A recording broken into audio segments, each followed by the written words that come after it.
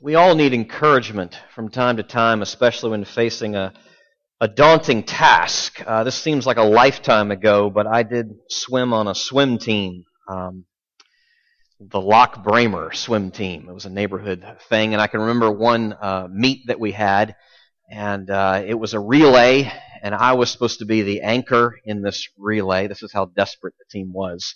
And I was to swim the breaststroke, and I started off, before I even hit the water, I was already starting off a full body length behind the leader.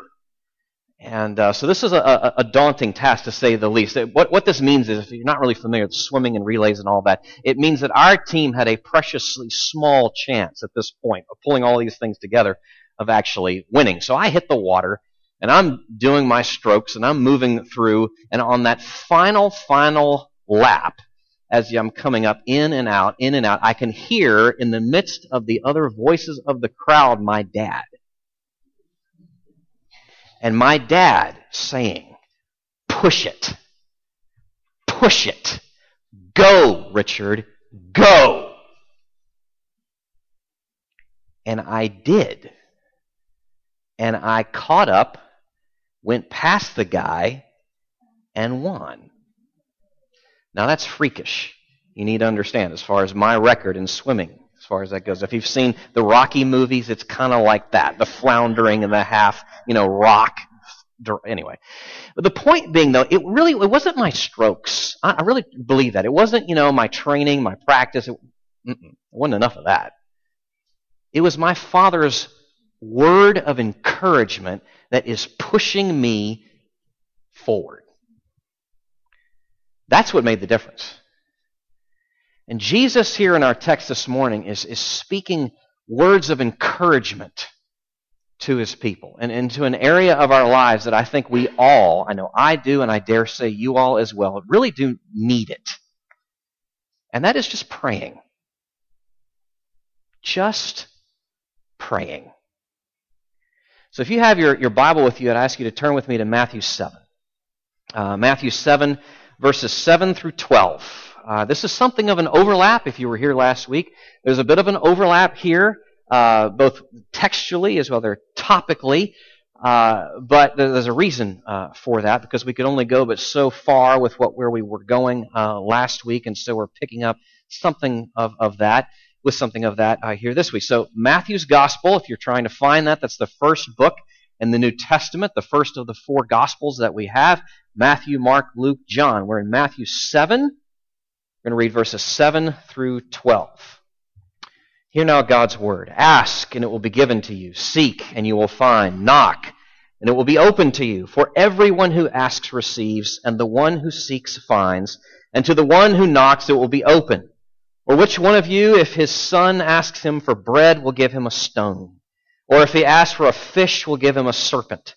If you then, who are evil, know how to give good gifts to your children, how much more will your Father who is in heaven give good things to those who ask him? So, whatever you wish that others would do to you, do also to them. For this is the law and the prophets. Let's pray. Lord, we need to hear this. We know that simply because you spoke it. And you don't just speak for nothing.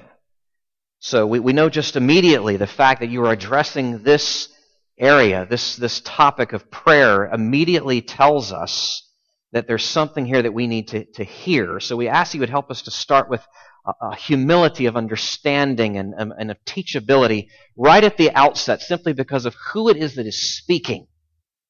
But at the same time, we also readily acknowledge, every one of us here, it doesn't matter how long or short a time that we have walked with you, or perhaps we're here this morning and we don't even know who really you are, and this topic of prayer is a mystery to us. So we all are coming to you this morning in needing your instruction and needing understanding. And so we ask that you would please be merciful and speak now to us through your word to our hearts. Amen.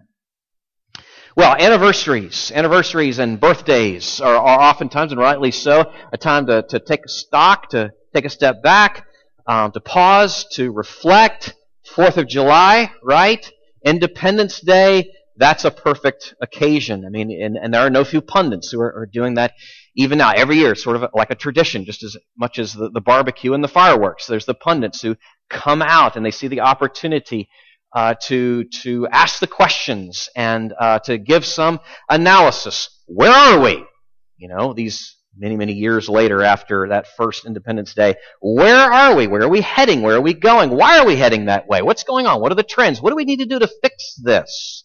Assuming that, you know, they're saying that there's a fixing need to take place, depending on who's writing. And all of that reflection, all of that pausing and taking stock is worth doing because, you know, there's fundamentals in play, and you don't want to drift from your fundamentals, especially when there are forces at work and things in play, and there's high stakes involved. And so it can be good, wise, to take stock and take a step back and reflect on the fundamentals. Jesus is pressing here on the fundamentals. Jesus is pressing here on the fundamentals of the Christian life. And so he is exhorting us to persistent prayer. Read the first two verses again. Ask and it will be given to you. Seek and you will find. Knock, it will be open to you. For everyone who asks receives, and the one who seeks finds, and to the one who knocks it will be open. The idea is do this. Do this and keep on doing it. Do this and keep on doing it. You see these three commands, the ask, the seek, and the knock, the three commands, and then there are promises given with each of those three commands. And then if you think about what Jesus does here, he repeats the promises that he has just given there in the verse before. Why? What's going on here? Why go to that extra trouble? It just comes down to this. Because it is so fundamental to following him, Jesus exhorts us to persistent prayer. Or if I can just turn it just a little bit.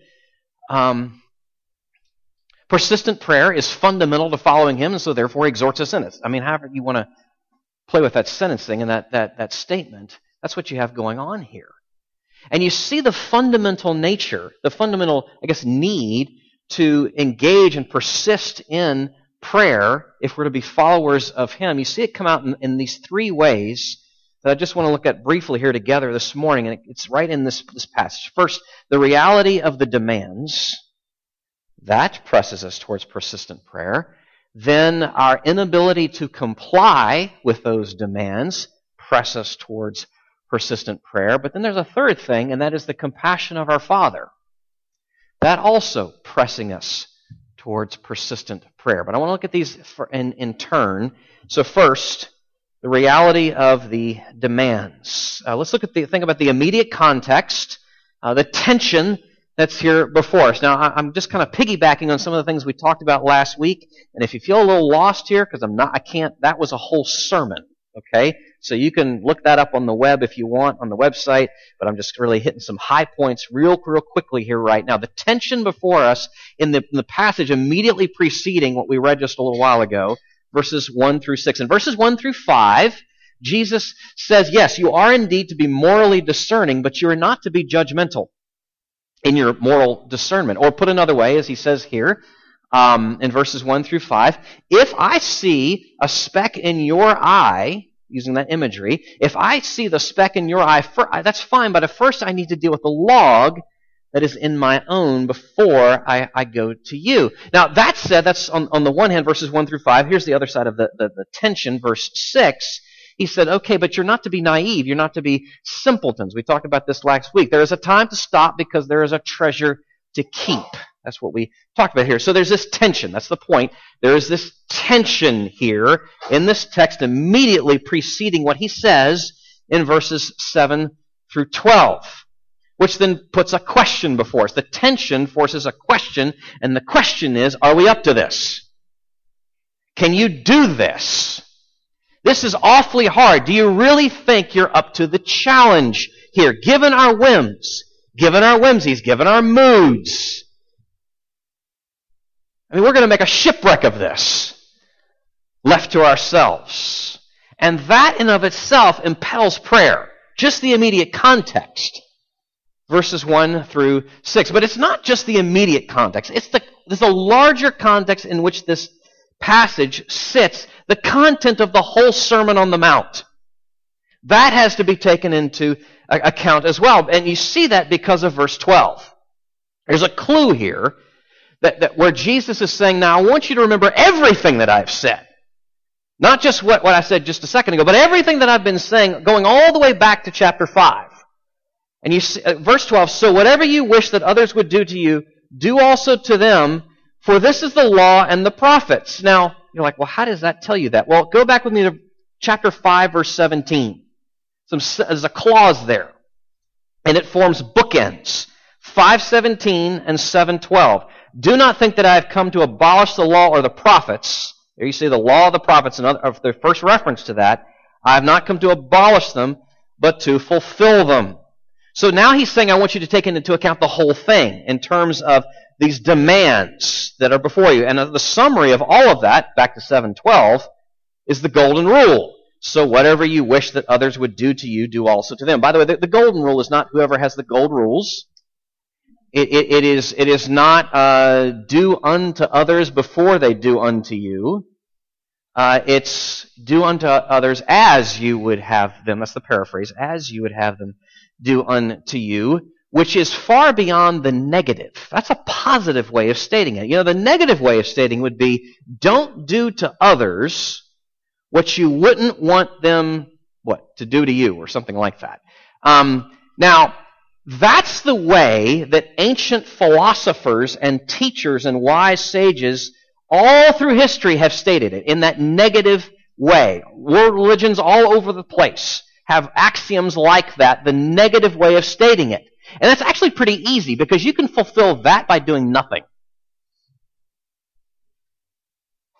But that's not where Jesus leaves you. Jesus says, no, I'm telling you to step forward. I'm telling you to take initiative and do the positive good. Do to others what you would have them do to you. Treat them the way you would have them treat you. That is a much taller order. Back to the reality of the demands. That alone presses us towards persistent prayer. Just think about it this way. We are not free, though we might like to be, we are not free to dumb down Jesus' commands. We're not free, we're not given the latitude to monkey with what he says here. For instance, not to trim on the intensity of the Beatitudes or the equivalencies in God's eyes that he says are there between lust and adultery, or hate and murder, or just say, I'm not really sure, love enemies. We're not given the latitude to do any of that. To just say, well, surely he didn't mean that. That's some, ancient Semitic exaggeration. No, that is exactly what he said and exactly what he meant. And it's a tall order, a steep hill, and that alone, the reality of the demands and the grade, impels us to pray. But that takes us immediately to the second point. Because this is not just about the reality of the demands, and maybe the most mature of us can handle it. But we need to talk about the inability that we all have to comply, all of us, to comply with those commands. Now, I want you to think with me, Jesus' operating assumption. It's almost like an aside. He just slides it in, like we all do. Like with our assumptions, we just, we assume. It's our preconceptions. What does he assume? What does he know? And just state almost offhandedly about us. Don't know if you caught this. It's verse 11. If you then who are evil, he didn't say, if you then know how to give good gifts. It's if you then who are evil,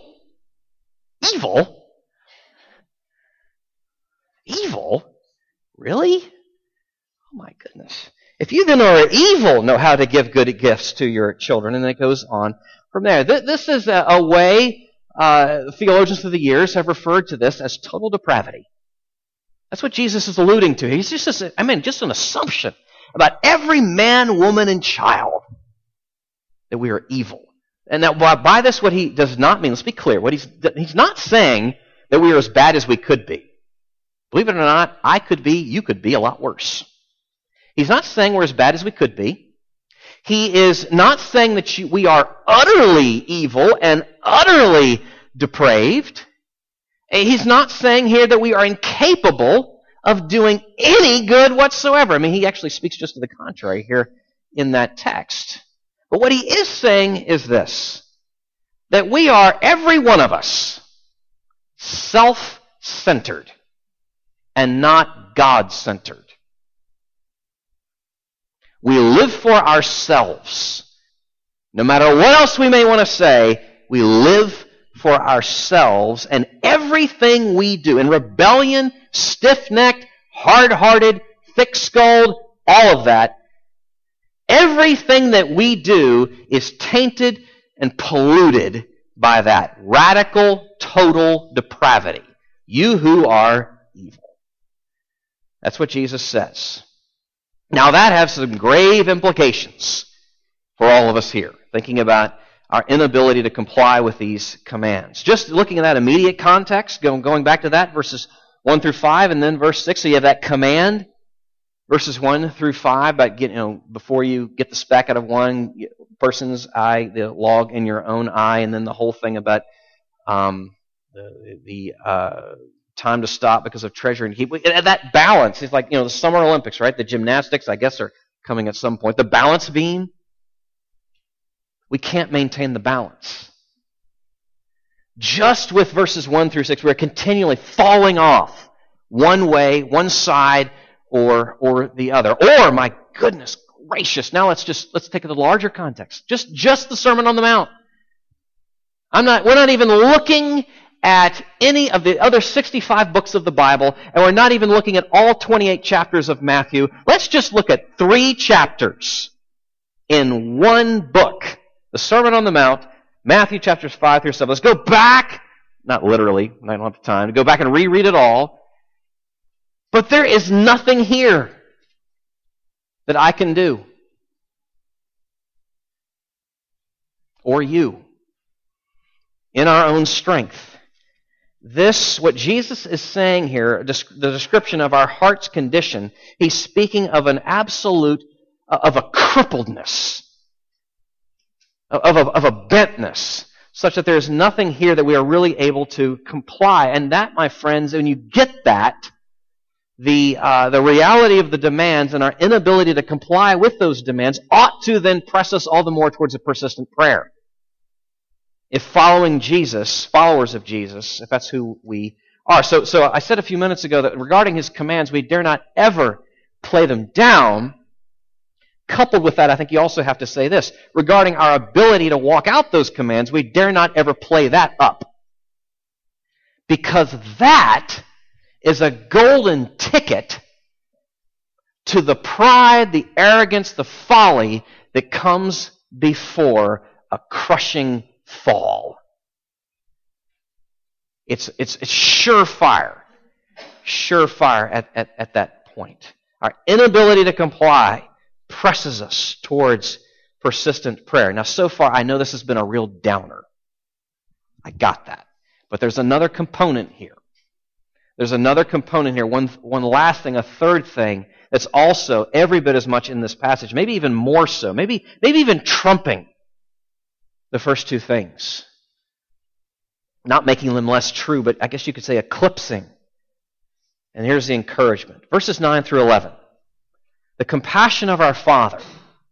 The compassion of our Father towards people like us, grappling with the reality of the demands, and grappling with our inability to comply, and then the compassion of our Father. Yet also, all the more, pressing us towards persistent prayer. Or which one of you, if his son asks him for bread, will give him a stone? Or if he asks for a fish, will give him a serpent? If you then who are evil know how to give good gifts to your children, how much more will your Father who is in heaven give good things to those who ask him? So, it's a very simple argument that Jesus is making here. It's a very straightforward line of logic. If we could just follow it, if we could just believe it. He says, look, your human fathers, they will not give their children that which is useless and harmful, the stone instead of the bread or the snake instead of the fish. But rather, even on their worst days, will give them at least what they believe to be for their good, for their best. Even though on their best days, by the way, they are evil. Okay, if that's the case of our human fathers, how much more then, you see this argument from lesser to greater, how much more then, given God's wisdom, power, and love for us, how much more then will He then care for us and carry us through? Okay, it's a very simple argument. It's very straightforward, and if we will but hear it, it has tremendous implications for us. If we can have but ears to hear this. Who is God, for instance? I mean, this is crucial. This is essential that we get this. Who is God? He is not a stranger that we need to persuade. He is not a tyrant that we need to fear. He is not a doting old Santa Claus grandfather figure that we can exploit and manipulate. Nor is he a genie with the lamp that we can just use. He is our Father in heaven. He is our Father in heaven. That's who He is. Now, what does He give?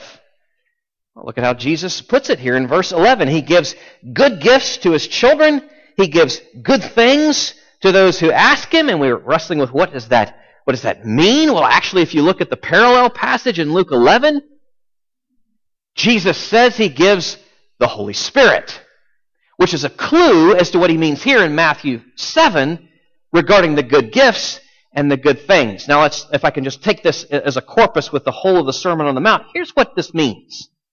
It means He delights to make us increasingly, ever so much, as His people, as His children, beatitudinal people. Transforming us slowly but surely to match up with that description of what it looks like to follow Him. He delights to hear the pleas of His children, the cries of His children, the requests.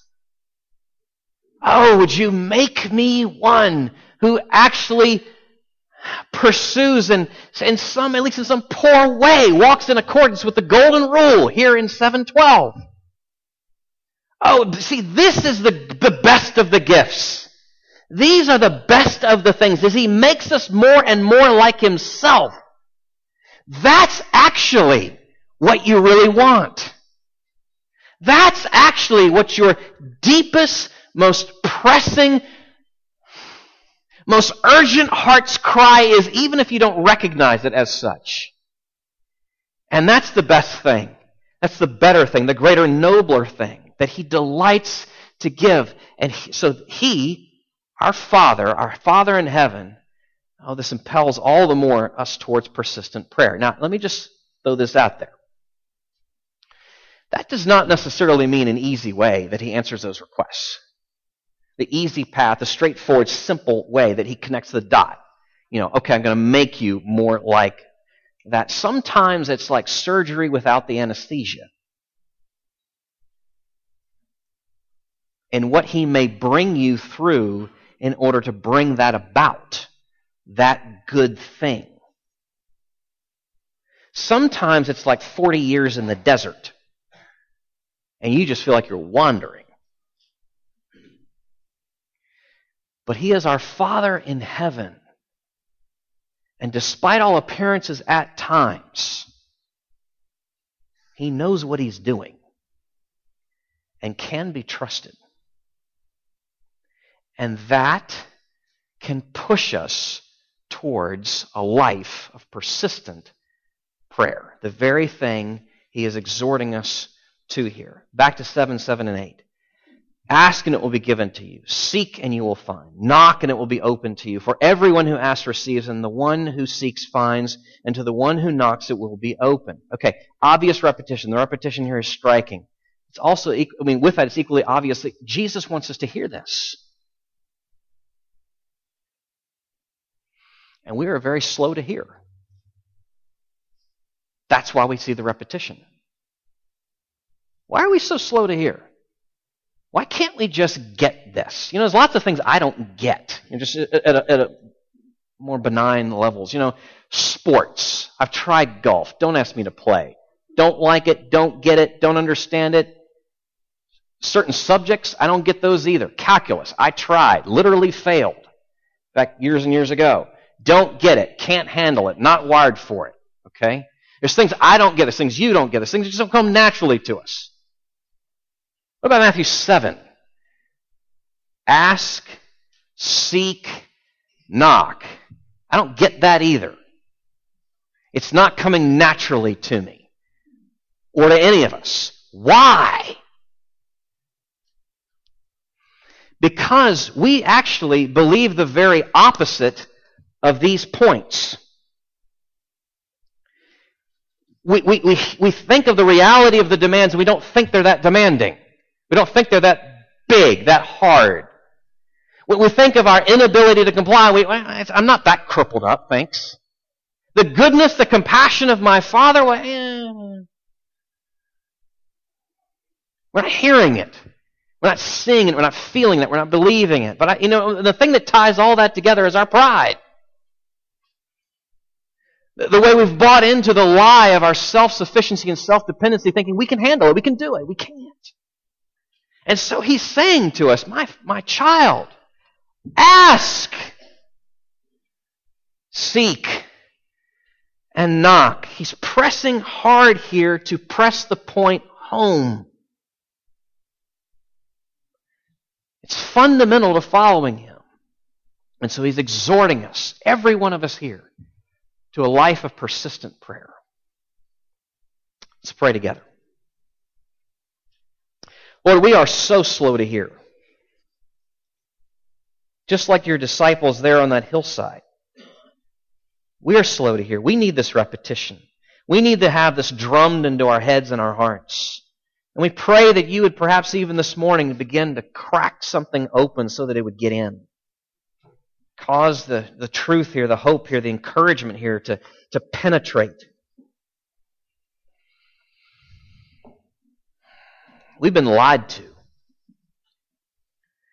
And we've lied to ourselves. And we ask that you'd help us to hear the truth. May we walk in these things, live out these things, rest in these things. May we learn truly what a praying life is as children of our Heavenly Father. And we ask this in our elder brother, in His name, Jesus. Amen.